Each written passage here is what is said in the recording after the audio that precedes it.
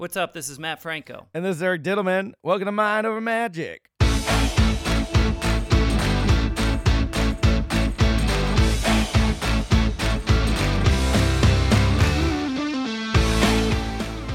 We're starting off the podcast today after a long discussion. Yeah, we just saw each other in Vegas from our last episode. Yeah. And we ended up catching up even more than we had time. I don't know why we do this. We should have hit the record button earlier, but it's okay. Right. We're starting off from a warmed up space. Absolutely. What's happening? Yeah, well, I got back from my travels, Matt. I was in Vegas for the gig, as we discussed last episode. But we only caught up like halfway through my trip before I then finished my Vegas leg and then went to Atlanta too. And I'm home. We're recording early because then I hit the road again, man. It is busy travel season, man, for me. I am on the road, gigging, loving it. Business is back with a vengeance. I mean, it's not quite where it was, but it's close. I mean, this month in particular feels busy, and I'm loving it, man. This is good. Awesome. Yeah. Yeah, I noticed it's just the consistency that's not quite there. Even with like the corporate meetings and things like that in Vegas, they're back, but they're sort of maybe less frequent, or maybe attendance of the corporate meetings that they're having, conventions and stuff, is not as much as it was. But they're really attempting to come back with a vengeance. Absolutely. The other thing too is like I think there was a mentality of like jamming as much as possible, get the money, right? But I think also after the pandemic, people are like, well, we survived and we could also like stop and enjoy life from time to time as well, and not like constantly be hustling. So it is kind of finding that balance. That being said, you can still book me for things. I'm happy to take those. Are you talking to me directly? Yes, that was to you, not to our listeners. Book me, Matt. No, it is that constant push and pull of go, go, go, and like remembering to slow down and relax, which is just, I guess, so is life. Yeah, well, I enjoyed, although every time I come to Vegas, it's a little stressful hopping from, different friends and seeing people and doing shows, but it was technically a bit of a vacation after my gig, which is why I extended, and I got to do some fun things, Matt. We talked about the Pinball Hall of Fame, where you kicked my butt, but after that, I did some escape rooms, which was a lot of fun, and I'm not a fan, by the way. No, I know. We've done a few together, but also the one or two. The ones we did together weren't like the highest quality ones. They were fine. Yeah. It's just not for me. Yeah. Well, I'm a big puzzle guy, and it's fun. We did one. I enjoy crossword puzzles. There was one that was Hannibal Lecter themed, and not to spoil it, but there was like an actor in the room that scared the bejesus out of me. Really? Oh, it was like one with actors? Well, yeah. Well, you don't know there's an actor, and it just like popped up, like especially the final puzzle. I'm going back into one of the rooms we were already in, and it was like, oh, we need something from on the wall there. And then as I solved it and headed back to the room, you just saw him pop out from the shadows, and I was like, no! I closed the door behind me and locked him into that room. That's what happens in escape rooms. It was very scary, but it was fun. I actually have an interesting puzzle for you that's interactive here for our listeners. Sure. Yeah.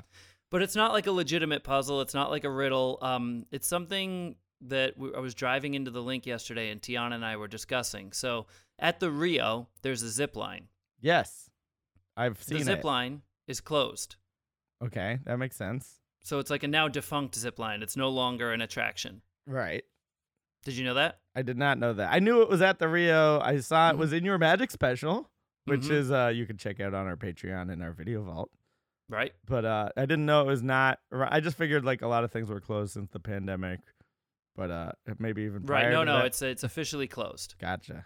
So we kind of get a little bit squeamish isn't the word, but like uneasy thinking about how do you take the zip line down? Oh, how do you put it up? That's the other question. Well, forget that because that's already done. That's in the past. But this thing has to come down, and it's been closed for quite some time now, and it's still there. Yeah. So, like, if you snip it on one side, it's a heavy metal wire, obviously. Like, you can't just let it swing down and smash into the building, right? Right. So, do you have a solution for how you get this thing down? I came up with one I think would work. this is like a weird engineering problem. And I'm sure it's related to like similar how they make these like suspension bridges too, because like that also baffles me. How do you make a bridge? Like, if you can't reach across, you have to figure out a way to do it. My gut instinct is like you support it somehow before you snip it, so you don't just let it dangle off the side and hit the other side. Okay, so now you've detached it from one side. Now what do you do? But like let's say it's detached, but someone's holding the end of it. And this is why we get uneasy, because we're like, could someone hold the end of it? Is it heavy? Would they get pulled off the building? But we'll pretend that someone can hold it. I think there's like, tools for that to hold it. Yeah. Okay, so you're gonna snip it and then just refasten it to something else? I think you set up sort of like almost a little bridge or something so that you can reel it in. And not let it fall and hit the building. So you have like a giant crane? That could work. I'm sure in the middle. Sure that happens. Or like even just something for it to rest on. What's your solution? I want to hear your solution. Okay. My solution, right? Because think about it, you can't snip it in the middle. No. Then it just smashes both buildings. Right. Yeah. Just to be clear, this is a rooftop zip line that goes from the top of one building to another building. Yes. Okay. And very, very high in the air. I don't know. I don't know the height. Did you ever see that documentary Man on Wire? Yeah, a long time ago. I assume it's similar. To get that how down. they get those up and down, the tight ropes? Yeah. Yeah, and how do they do that? I don't know. I didn't see the documentary. Right. So anyway, we were driving talking about this yesterday. Tiana said, you got to ask Diddleman what he would do. So here's what I came up with. You snip one end. I think we're on the same page so far. And you don't attach it to something. Well, you do actually. You attach it to some sort of like fishing line, lightweight rope, something that is like not heavy metal that will destroy the building. So now, as you reel in the zip line, you're unraveling the fishing line, and they're tied together. So you're reeling it in, but it's not falling. It's just getting pulled across to where the zip line once was. Yeah. Does that make sense? Right. And then once it's all the way reeled in, all you have to do is pull in the fishing line. Do we think the fishing line is strong enough to hold this metal wire tight? I have absolutely no idea. It doesn't have to be fishing line. It could be rope. Right. Yeah. And so you then Boy Scout knot that thing to it, right? And that sucker gets pulled across. Now all you have to do is cut the rope or reel in the rope. All right. I have another solution. But that is creative. It's interesting. The rope could fall and hit the building, and depending on how heavy the rope is. No, you don't reel in the rope. You tie a fishing line to that rope. You just get smaller and smaller. So it's just swallowed the fly situation with ropes. Smaller and smaller until you get to invisible thread, and that will not harm the building. How about this? Okay. You cut off both ends and you hold it, and then you shimmy all the way to the edge of the building. You toss it off the side, rather than go, like both people go to the edge of the building and give it a toss. So you do it like horizontally, so that it's not one end doesn't swing and hit the building. That actually sounds more reasonable. Like it could actually be the real solution to how they do this. But with the Man on the Wire, I mean, there are people below, right? Because he was doing it across like city buildings, so maybe not. Exactly. Yeah. But that's how I would probably, if it's like a deconstruction landing pad or something, like one of those giant construction dumpsters down below. Yeah, it would have to be pretty big, but I think that is actually a viable solution. Yeah. Anyway, I'm curious to know how they actually do it. Just wanted to throw a puzzle in. You know what? They might leave it until maybe demolition time. Oh, maybe. Which could be any time. Who knows? Then just implosion. We got to witness the implosions in Vegas, so why not another one? I mean, you'll have to keep us posted on that situation. For sure. That's funny. Well, I did see Penn and Teller. Did we talk about Penn and Teller? I think we did. Yeah. A little bit. Yep. Last time. That was fun to see them perform. And then I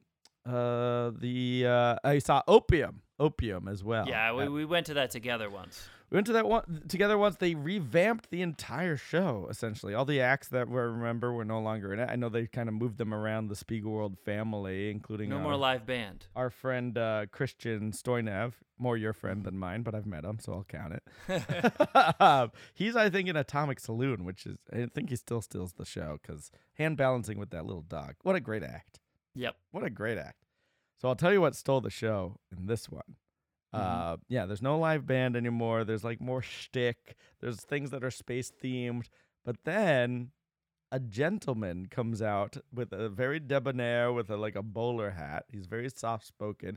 It feels like he should be more of like in the apothecary in like Atomic Saloon than in a space themed opium show. But he does this act with bubbles that blew everyone's minds. Oh. Do you know about the bubble guy? Yeah, I'm familiar with the bubble guy. Like he has a little wand. He's got his little like vape that he can get smoke into the bubbles. Into the bubble. He has a little straw he can like make little tiny bubbles with. Mm-hmm. He did one called the carousel, which is like a large bubble attached to another large bubble dangling from his little wand, whatever it is.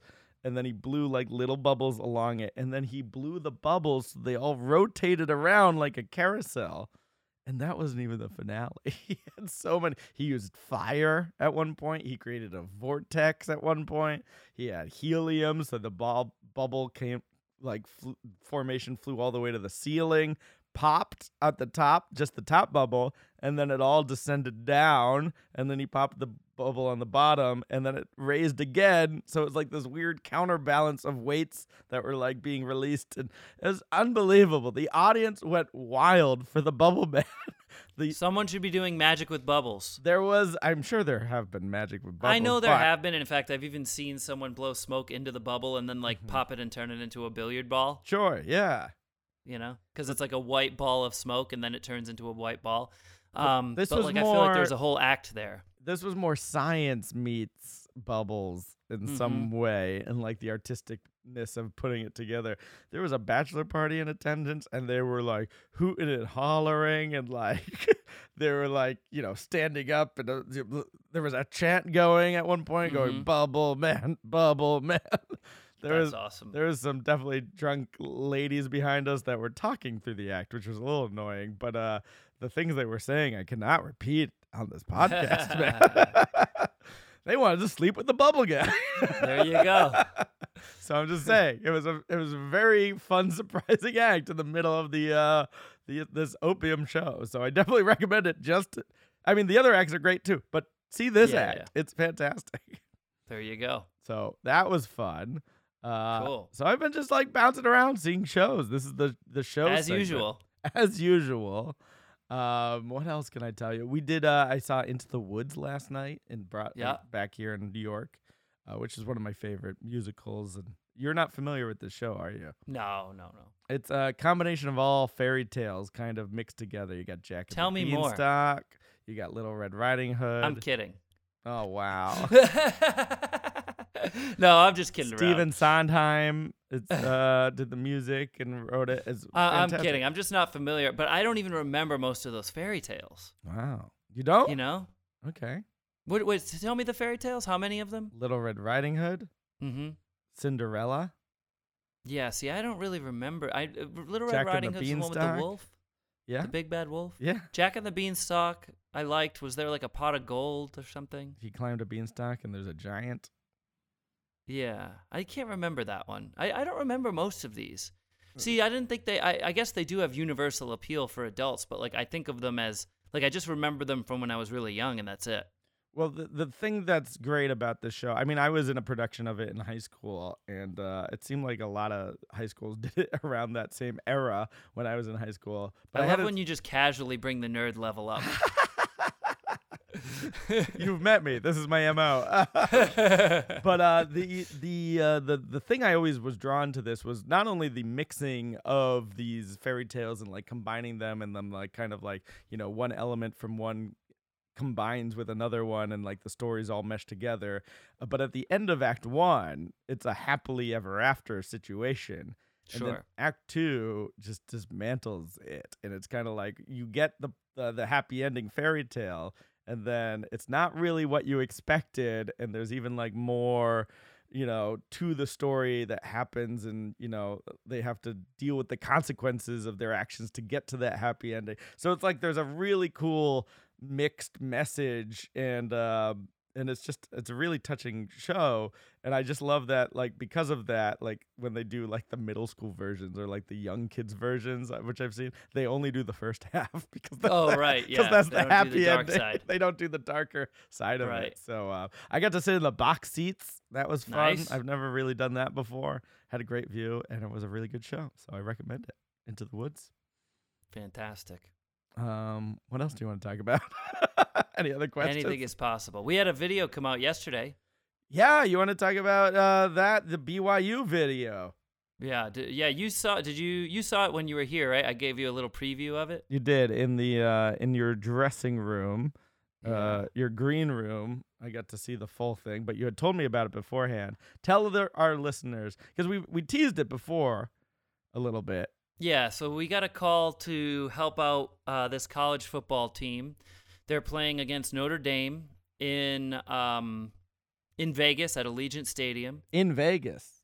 Yes. Wow. They're playing it's actually this Saturday is the game, I believe. Hence why the video's out. What's that? Yeah, that's why they just came out with it. Well, the real reason is because Notre Dame did like a uniform reveal video for this big Vegas game that was like a spoof on The Hangover. Right. And so BYU kind of wanted to top that. So they brought in Forrest Griffin, who's a champion UFC fighter. We filmed it at the UFC headquarters. They brought in myself to use magic to help reveal the uniforms. And the production value was really great. I couldn't have been more impressed with the team, and both on the production side and the post-production side. I thought they did a really great job. And basically, I used magic in the UFC octagon to do basically a quick change for one of the football players to make their royal blue uniform turn into their blacked out uniform and produce the helmet, which is really cool how it's like the two-tone helmet. And so far the feedback has been really good, they tell me. That's great. That's fantastic. And I saw the video. My favorite part is it looks like you're the designer of the uniforms. Right. Which is I'm very like funny. Sketching ideas for them, saying, oh, okay, maybe we'll do a little black here and a little blue there. Like you're inventing it, but obviously they decided and they just brought you in to reveal it. But I do like this, like you were like the Edna Mode from The Incredibles, like designing the superhero costumes. The original concept, I was even more like the designer, and I was like, why? Why am I coming in to tell them that their uniform is not quite right and needs my touch on it? This seems more like a job for Heidi Klum. This is not for me. I like the fact though that the whole impetus of this video is to one up the Notre Dame video too. Like they're like, did you know that already, or are you just hearing that now for the first time? No, I think you told me, yeah. But okay, I was like, that's pretty amazing that they're just like, oh, you did a video. We're gonna actually get real like Vegas celebrities in ours. That's very funny to me. Yeah. Now, in all due respect, Notre Dame's video was really produced well too. Mm-hmm. It was really cool.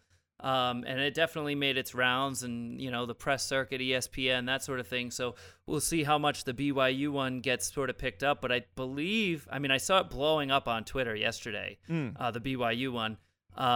We'll see. I think it made a pretty good impact on YouTube just in its first day, compared to the Notre Dame one. So we'll see, how it transpires. But at the end of the day, what really matters, right? I mean, none of it, because it's just a sport. But who wins the game, I think, is really rather than the hype here. video. yeah, rather than the hype video. But it was really fun to be part of. But man, and I talked about it. It's a lot of work. Yeah, it's like not an easy thing for me to shoot. Yeah, and you were in the octagon. It was fun to be in the octagon. I imagine normally you wouldn't want to perform in the octagon because you're in the round, and those angles would be very bad. Right. You know what I thought you were going to say your favorite part was? What? Watch, like, because before the magic started, there were, like, scripted lines. Yeah. And I thought you were going to say watching the football players do dialogue. Yeah, there's a reason why some of them are playing football and not professional actors. Let's just say. But that's fascinating. Are you going to watch the game? Are you going to root for BYU because of this? Well, I don't know. Well, no, I mean, I'm going to be working. Yeah. Oh, okay. So, I mean, I would love to go to the game. Oh, sure. I meant Because just like watch the game on TV or something. Because but, yeah. it's here. They're like, you got to come to the game. You can stand on the sidelines, But realistically, I don't think that's really an option for me because I got a show to do.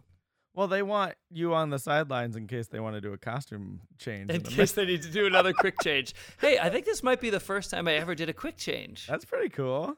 Right? Is it fun? And wait a minute. I've also, I mean, I'm imagining in the world it had to have been done, but I can't recall a time where I've seen like a fully suited football player in full pads and everything have a quick change happen. Yeah, that's true. It could be the first. It's usually dresses or suits, and having the football. I don't pads like is with like another shoulder element. pads and everything. Yeah. I don't recall seeing that. Yeah, I don't recall either. We could be wrong, but We definitely could be wrong, and it's most likely Ed Marlowe probably did it back in 1982. He published 3 versions of it, but magic joke.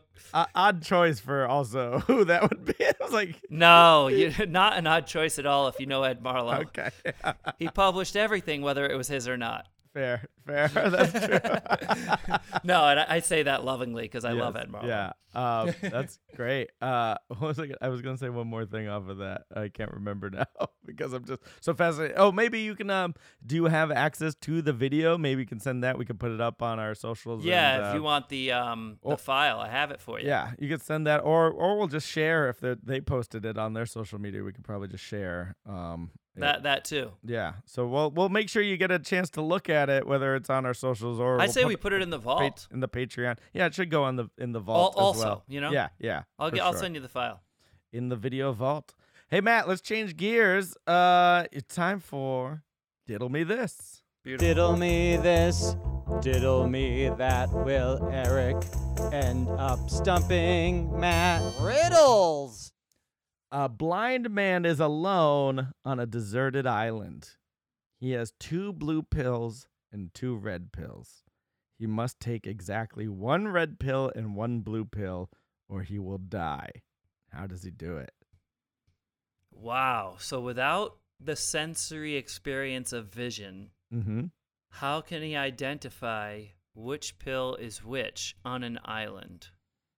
This is a tough one. Yeah, well, I feel like your brain's already working because we did the Rio zipline problem already.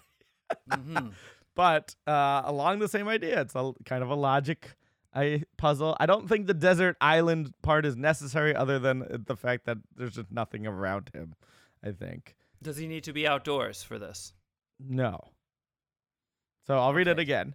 A blind man is alone on a desert island. Again, I think the desert island is just for dressing. He has 2 blue pills and 2 red pills. He must take exactly 1 red pill and 1 blue pill, or he will die. How does he do it? Okay. What are your thoughts? Does he have means to cut pills in half? I would say that is possible. Okay. I mean, even just with, like, teeth. Okay. Does that have to do with the solution? Well, I can't tell you that. Okay. Because I'm not connecting it just yet, but I feel like there is a way to ensure. Yeah. You would simply cut each pill in half and have half of each one. That would work. Yep. The official solution says break each of the pills in half, and as you do this, pop 1 half in your mouth and lay the other half aside. When you're done with all 4 pills, you will have consumed 1 red pill and 1 blue pill, and then have the same left over. I'm feeling really good about this. Yeah, that was very good. That's the solution because you nailed it. We're jumping into trivia. Let's do it.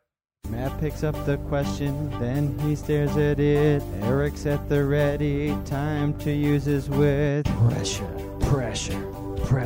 Trivia, pressure. Trivia time. Now, I pulled up this trivia from a website that I don't normally use. Okay. And just to give you an idea on, I think I have a pretty good question, but the surrounding, like the question right after it, the one I'm going to ask you, is which American president appears on a $1 bill? That's Abraham Lincoln. Right? Yeah. George Washington. Wait. Oh, my God. Is that a joke? I said the $5 bill in my head. Yeah. It looks like I should have asked you that question. Like the next question is, what geometric shape is generally used for stop signs? That's an octagon. Right. So these feel really easy. Okay. Yeah, those do feel easy, but not like the fighting octagon. No. Well, I thought yeah. you said penny at first. I think that's why I said Lincoln. Anyway, go ahead. So this might be equally easy, but it wouldn't have been for me. Yes. On a dartboard, Mm-hmm. what number is directly opposite number 1? Ooh, that is tricky. I know where I know. I gotta be honest. The ones I know are from like when you're playing what's the game? Cricket on and you're trying to close the number. So 20 is at the top. No, that bullseye's in the middle, obviously. And then you got like a weird like 17, 16 are kind of towards the bottom. I believe 1 is next to the 20. I could be wrong. And then if you go across the circle, I feel like that's like a 17 or a 16. Maybe a 15. Maybe an 18. These are all numbers on a dartboard. See, like, isn't this question like shockingly hard compared to the surrounding questions? Yeah. Mostly because like I don't know what the pattern is from how the numbers are on a dartboard. Do you know what it goes up to? 20 is the highest. And that's right at where 12 o'clock would be. And then I think 1 is next to it. So I'm going to say there's one little notch below. I'm going to say that's like a 15. 17 is my initial guess. I think 17 is my guess. That is incorrect. Ah. Okay. Am I close in the number? Yeah, you're close. Is it 16? It is not. Oh, no. I can't picture it. I don't know. 15? According to this website, it is 19. I did say 19 at one point, but No, you never said 19. I have audio proof. You said just about every number leading up to 19. I think you got all the way to 18. I think, yeah, I named every other number you close out in cricket. I guess that works. But I that's guess okay. maybe they add up to 20, and that's how they're arranged. They very well could. Who knows? I don't know. That was great. Well done. Good trivia. Now I'll pay more close attention to dartboards when I play darts. There you go. Matt, I came back from NACA for the college booking agency in Atlanta. That was a lot of fun. Although I was only there for 2 days because I had a gig while I was in Atlanta as well. Yep. And that was it was good to like again be back in the booth and like remind ourselves how to do that business side of interacting and meeting schools. I had some really good reactions. And even though, you know, it was down in Atlanta, it was for the southern region and, you know, our hearts go out to those affected by the hurricane. We knew, you know, the attendance was going to be affected by that as well. Right. But I did have some good conversations with schools I was happy about. And like, even though there wasn't a whole lot of traffic, just because it seemed like a smaller attended conference, I feel like we had some good leads there. So I'm going to probably be coming to the South at some point, doing some colleges. Hey, quality over quantity. Exactly. That's a nice thing to remember as well. So it's kind of nice to just pop in and out of these now, because I remember the days when we'd be there at every region for the whole time. Just hustling. those were draining days. And like I just feel like the whole thing is getting more mature because like the schedule change has allowed that like the conference ends at like 6 p.m. now. Mm-hmm. So then you're like have the whole evening. Wow, that's way too much free time to chill or hit the bars. It used to end at like 10. Yeah. Wow. So now you could get sleep. There was like a dinner included. Yeah, I think there's still a dinner. I think I just skipped it. Maybe For, like, maybe one my night? schedule ended at 6. I think there was Mhm. a couple things that went later, maybe to like 8 or 9, but still earlier than it used to go. And I was just like, we're all getting older as the Right. college students stay the No, same age. yeah, the college students do stay the It's same like age. that that quote from McConaughey from Mhm. that movie. Anyway, so I had a blast at NACA. So I'm looking forward. I'm only going to another region, and I'm showcasing at that. So we'll talk about more prep towards showcasing as that comes along. Yeah. But more, stay tuned for more schools. If you're listening, schools, I'm available. You can bring me to your campus. Are you talking to me directly again? I said, if you're listening, schools. Oh. That was to the schools, Matt. Do you have a I campus wanna- I don't know about? I want to get into what's wrong with magic today. Whoa. Okay. I had one more show I wanted to get to. Oh. But, real briefly. Go ahead. Yeah. I went to a hip prov show. Oh, yeah, I wanted to hear about Yeah, that. yeah. I knew you wanted to hear about this. This was it's a show that's happening in New York. I went to it actually before the Vegas trip, but we didn't get to it last time. But it's a hypnotized improv show. So they have Uh-huh. a hypnotist, and it's billed as Colin Mockery from Whose Line Is It Anyway? I don't know if you remember him. Of course Are you joking? I'm going to see Whose Line live in a couple of months. Oh, nice. I don't know if he's with that cast. No, he's 'cause- not. It's Ryan Stiles and Yep. a couple others. Brad Sure. Sherwood, I think. Yeah, they've all kind of branched off into their own. Like Wayne Brady's doing his own stuff. Colin Mhm. Mockery is doing this hip-prov show, although he was not in attendance when we saw it.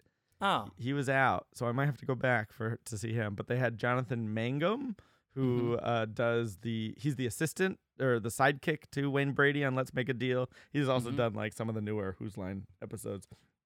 But the premise is Assad Mekki was the hypnotist, and they bring up about 20 people. They hypnotize them live on stage, and then he does a series of tests, and he whittles it down to 4 people who are the most suggestive, and they become the hypprovisers. okay. And now they have all these like scenarios for improv games that they were improvising with Jonathan. And during the scenes, he would just kind of stop and then give a direction to one of the hypnotized people to change the scene slightly. So giving them a different motivation or whatever. So like one of them was like a Western themed, and they had they got suggestions from the audience of what their not non-violent crime was, like an unusual crime they were committing. But they would just be like, all right, your horse is you believe your horse is passed out now, and like they have to react and like to There's the really no situation. hypnosis involved here. The hypnosis part, I think, is added because it allows the audience members to, 1, not overthink things, and 2, have the confidence to just trust it. Okay. And to like not be fearful being in front of a crowd and putting I themselves see. out there. I see. But I would also agree that it feels like it's just a big game of like there's a director game in improv where a director just steps in and changes a feature of it, and then they do the scene again. So with is a there new thing. there's like a whole hypnosis induction? Yeah, it was long. A long induction with 20 people, Wow. and then whittles it down to 4 people. Mm-hmm. And I mean, we as mind readers and the psychic, entertainment world are constantly accused of using stooges. Right. And I don't know. I don't think that's the case here, but I'm also saying they're doing this in New York, where there's a lot of actors or wannabe actors. So I think it's because it's a self-selecting audience. You're going to get some performer types that want to get up there. Big personalities. So there was one in particular that was just like, you seem like you're auditioning for something. Right. Yeah. This is your chance to say you were off Broadway. Right, exactly. It's going on his website. Yeah. So That's I funny. mean, maybe that's why he was more open to the suggestion. But I mean, it was fascinating. It was very funny. We were laughing throughout the show. But it was also interesting to see like the scenarios, the scenes they were setting up. I wonder if they do those same scenarios, but it's different because of the way the suggestions you get from the audience and the hypnoprovers. That's such a weird term. Right. How they react, but I wonder if like the framing or the format of the bare structure of the show is pretty solid throughout. But they also had an amazing keyboardist who's just improvising like background sounds and sets the mood. So like in the Western theme, he's like playing like a honky tonk type piano sound off his synthesizer. It's really fun. It was a really good show. I would recommend it.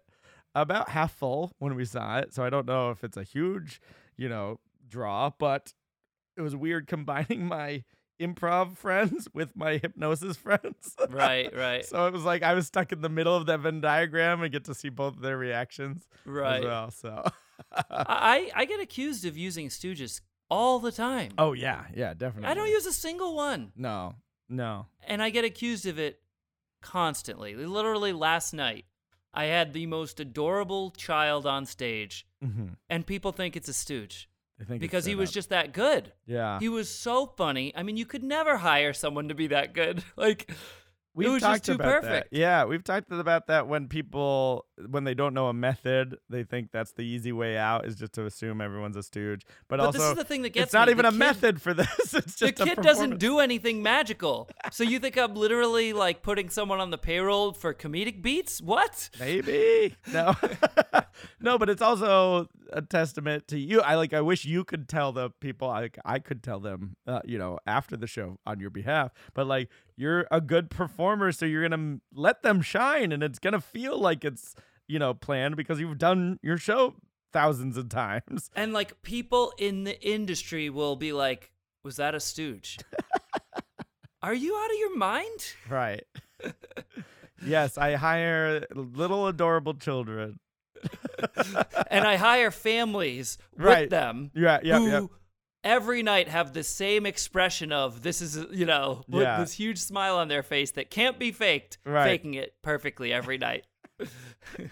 and the fact that you're paying them all and then Right. giving them away merch just to like Just to give back at the end because Yeah, they're going to yeah. receive another one tomorrow night. yeah. Unbelievable. And like I met some folks that worked in entertainment, worked in marketing last night after the show. And she was like, well, the dad made it really believable. I'm like, because it is believable. Because it's real. Yeah, I need someone on the payroll just for like 3 killer jokes, like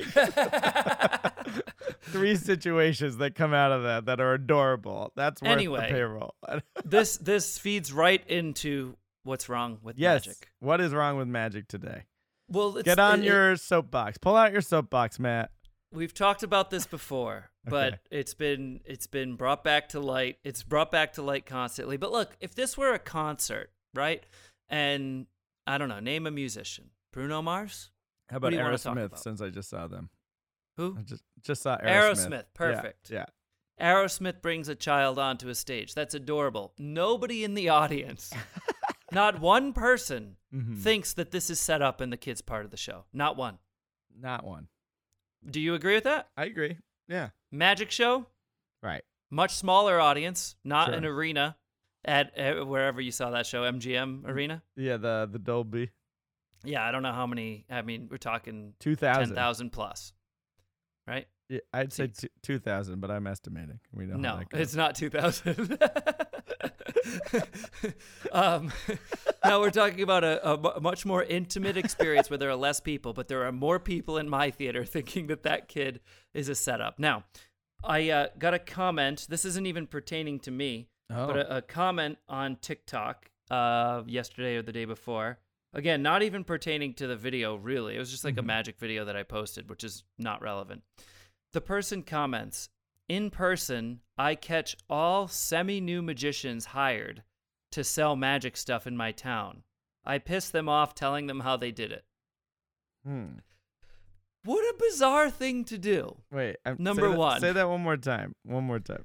Do I have to read it or can I explain to you what they're trying to say? Yeah. What are they trying to say? I think what they're saying is they have a magic shop in their town. Yeah. First of all, lucky you. Yeah, that's great. How cool is that? But they're not appreciating that. they wait till like they go in when there are like semi-new people hired that aren't experienced magicians that are like more likely to not be good, so to speak. Okay. And then they piss them off by telling them how they did their tricks.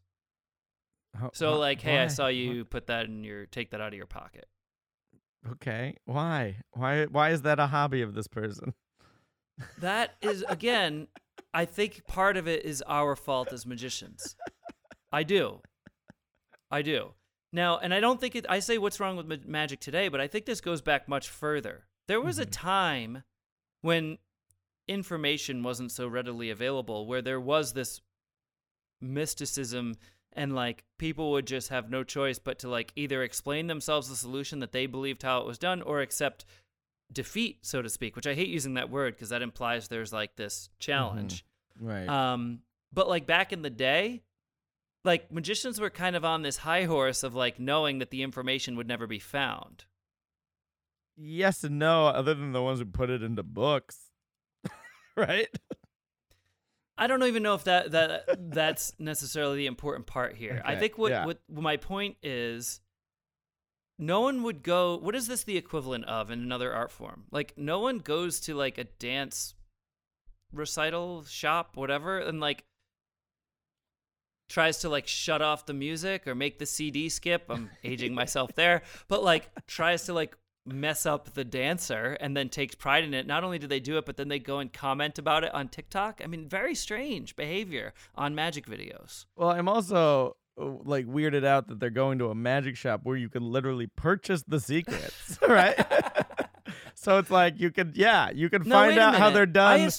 I assumed magic shop, but you're right. He never says that. He says semi-new magicians hired to sell magic stuff in my town. He does say sell magic. To sell magic. So it's like right. So they're already not hiding anything. Right. They're literally demoing a trick so that you could buy it. Right. So then you're just saying, maybe he's just saying how frugal he's trying to learn the secret, which is not ethically sound either. But to be like, I figured it out before I bought it. It was like, cool. I don't think they're trying to do the highest level of deceptive magic in the magic shop.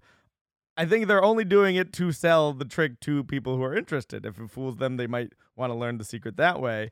But also, like, you know, it's not a performance stage necessarily to be like, I'm going to pull one over on you, even if that is the mentality. We need to create presentations that help people understand that they don't get a cookie at the end.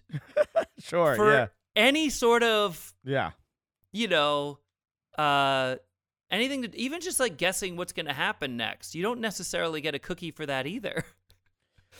Yeah, right? Exactly. Like, there was someone in my show recently that was seated right behind my in-laws. There was this one lady and her husband's like having a blast. She the whole time is just constantly not even trying to predict how I won't say predicting how tricks are done because it's really hard to do, but trying. But she wasn't even doing that. She was trying to predict what was going to happen next. Like, in other words, throughout the entire show, just providing commentary on her prediction of where things were going to transpire to next. Right. Well, it's the same which obviously is like a disruption to people around you. And people do this, I guess, in movie theaters too. Yeah, that's what I was going to say. There's definitely people who have fun trying to predict where the story's going in a movie or play or whatever.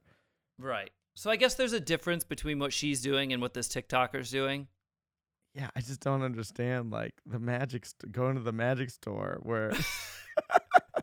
And, like, even noted that, like, they have to be semi-new, right? So, like, he's not going to the experienced one. He waits for the new guy to come in and goes, okay, I got this. Yeah, also, like, just buy the trick then. Which is, like, a weird backhanded compliment in a way to, like, the experienced shop worker, right?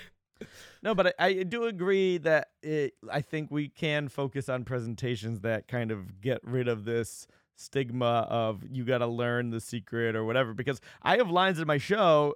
What I'm trying to prevent is people coming up after the show and saying, oh, you're a mind reader, what am I thinking? Because they're either doing it in a challenge way, or I mean, I guess they're genuinely like, oh, I didn't get to participate, I want you to read my mind right now. Right. But still are both awkward situations after a show, them coming up to you. Right.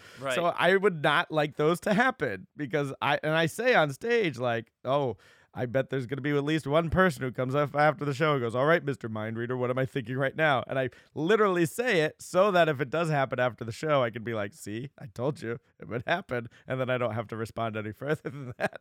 But I also, during my show, because I'm a very honest mind reader, tell like, yeah, it's a combination of magic and psychology, and my job's to blur the line between the two, so that if people are asking, how do you do it? Or like, how do you have this gift? Whatever their question is after, I go, I was honest on stage.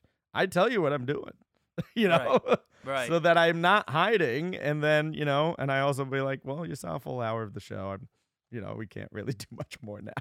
See, for me, it's interesting that you say that, and this never occurred to me until now. Because what is the line? You say it's a mixture of magic and psychology. Yeah, that's the line I use as a disclaimer. And there's a whole topic of disclaimers and mentalism, which is a whole storied history. So that's an interesting line, though, because.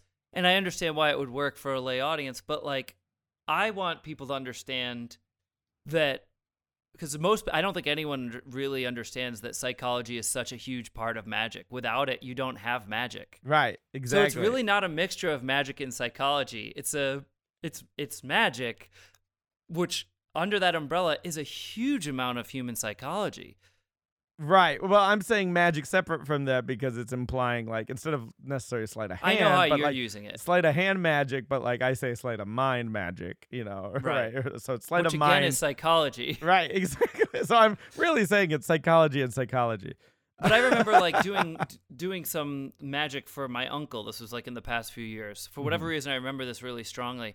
And like him, prying a little bit to the inside workings. Not like how did you do it specifically, but just like trying to understand magic. And I was explaining to him, well, it's what I just showed you is mainly psychology. And he looked at me like I had 10 heads. I said, what do you mean? How does psychology have anything to do with this? Because that people believe it just has to do with fast hands and doing something when I'm not looking, and like. And then you popped in a Danny D'Ortiz lecture to show him. Anywho. Yeah, it's just I just wish people we could help people I think maybe in a couple of decades magic viewers will be a little more magic savvy. Yeah, I think so.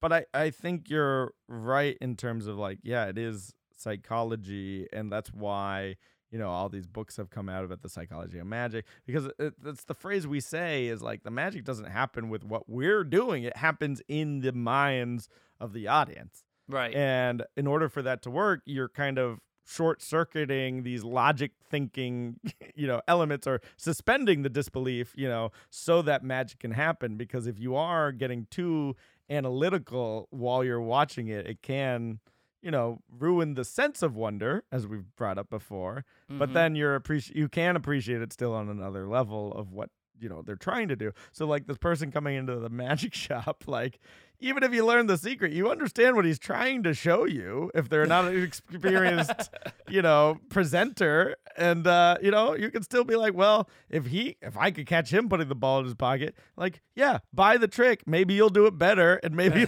you'll be able to present magic better than the newbie. And but you're also going to probably be bad when you first start too. So the fact that you're criticizing someone and you're not even doing it, that's a whole other thing.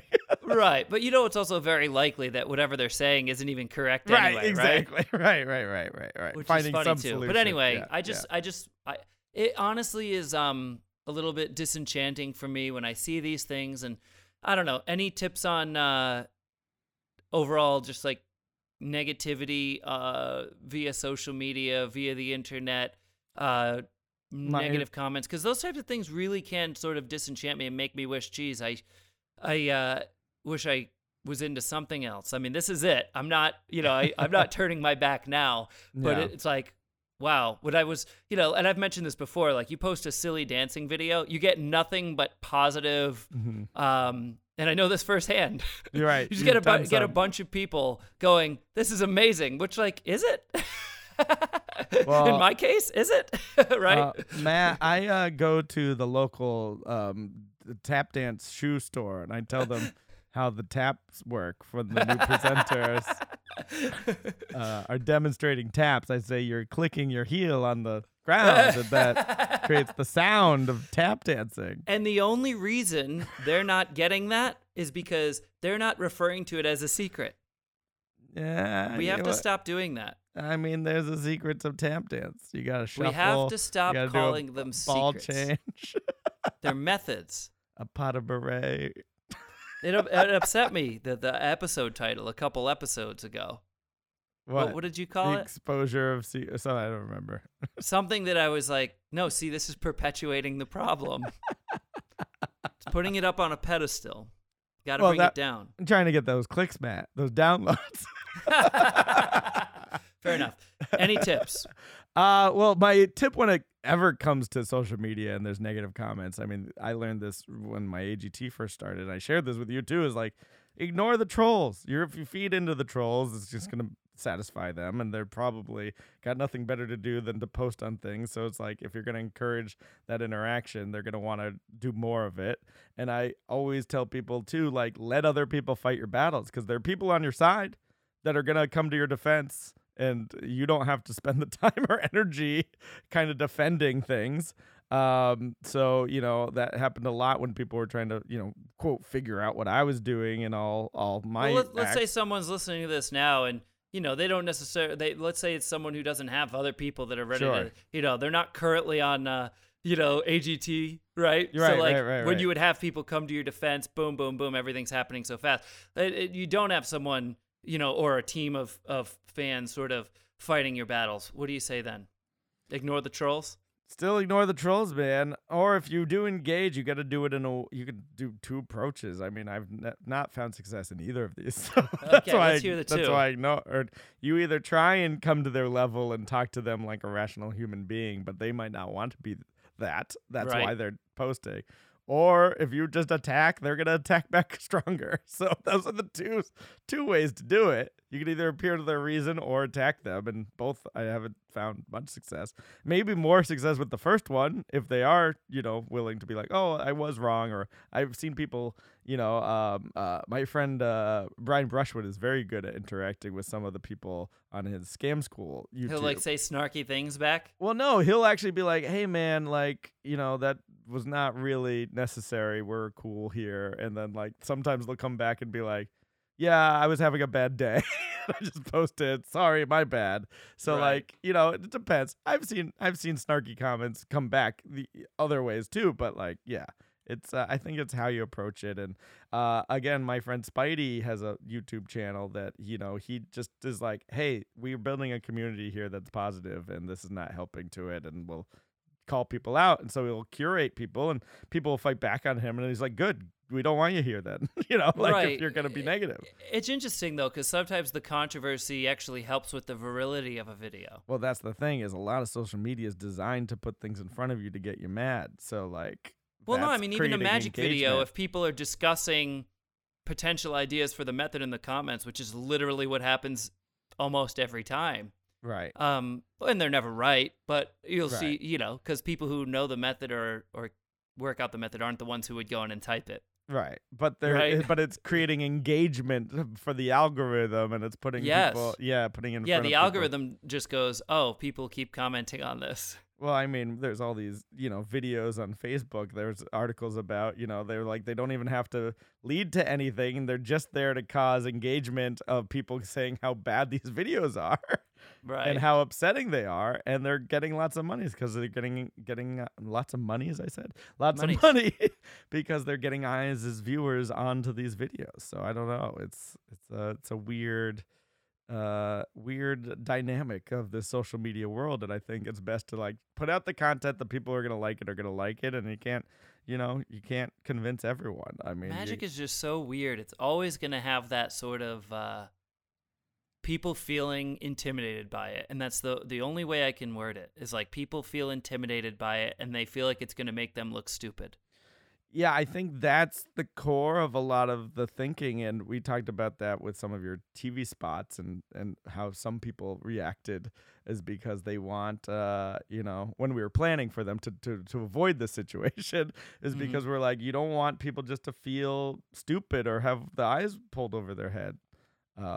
Did you say eyes pulled over their head? That's what I said, not what I meant. Okay. I'm just going to let that ride. I'm not even going to say what the actual phrase was supposed wool to be. pulled over their eyes. There you go. Because the wool was attached to some rope that was pulling a cable from Yes, tie it all in together, baby. the Rio right. zip line. Let's get out of here on that note. On that note, yeah. Because I don't want to talk about trolls. We're going to ignore them. Hey, I got a legitimate goal this week. Good, me too. I have a legitimate goal as well. What is You your first. goal? My goal is, so I'm back home. I'm still trying to get ducks in a row. But this is a longer term goal because I realized something about me recently. My Magic library. I found out I have duplicate books in it. Oh, my gosh. This is embarrassing. I'm It is. embarrassed for you. I've literally bought books I already owned. Not realizing you already had it. Correct. That's embarrassing. Only a handful. Okay. Oh, my God.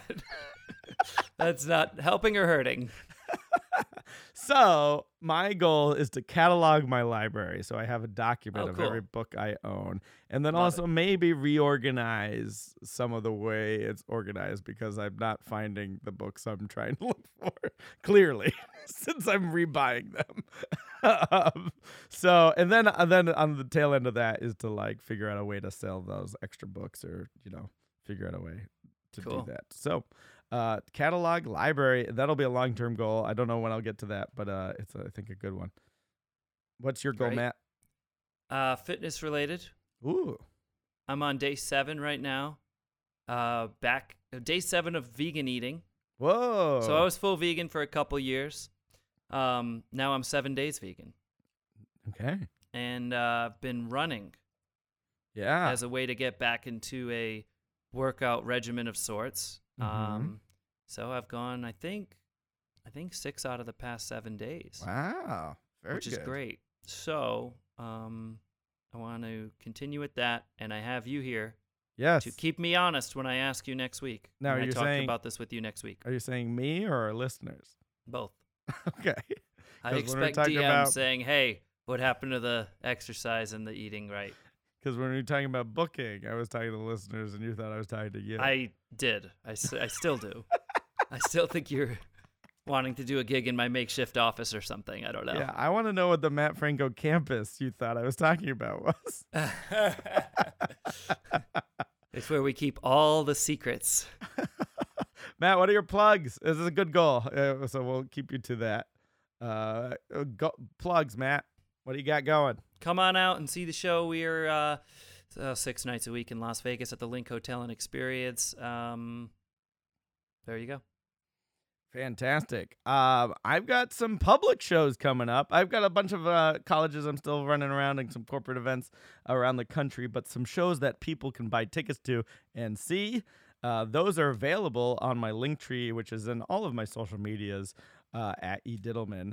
But the Midnight Theater, that show in New York, is going to be happening on Tuesdays now, Tuesday nights.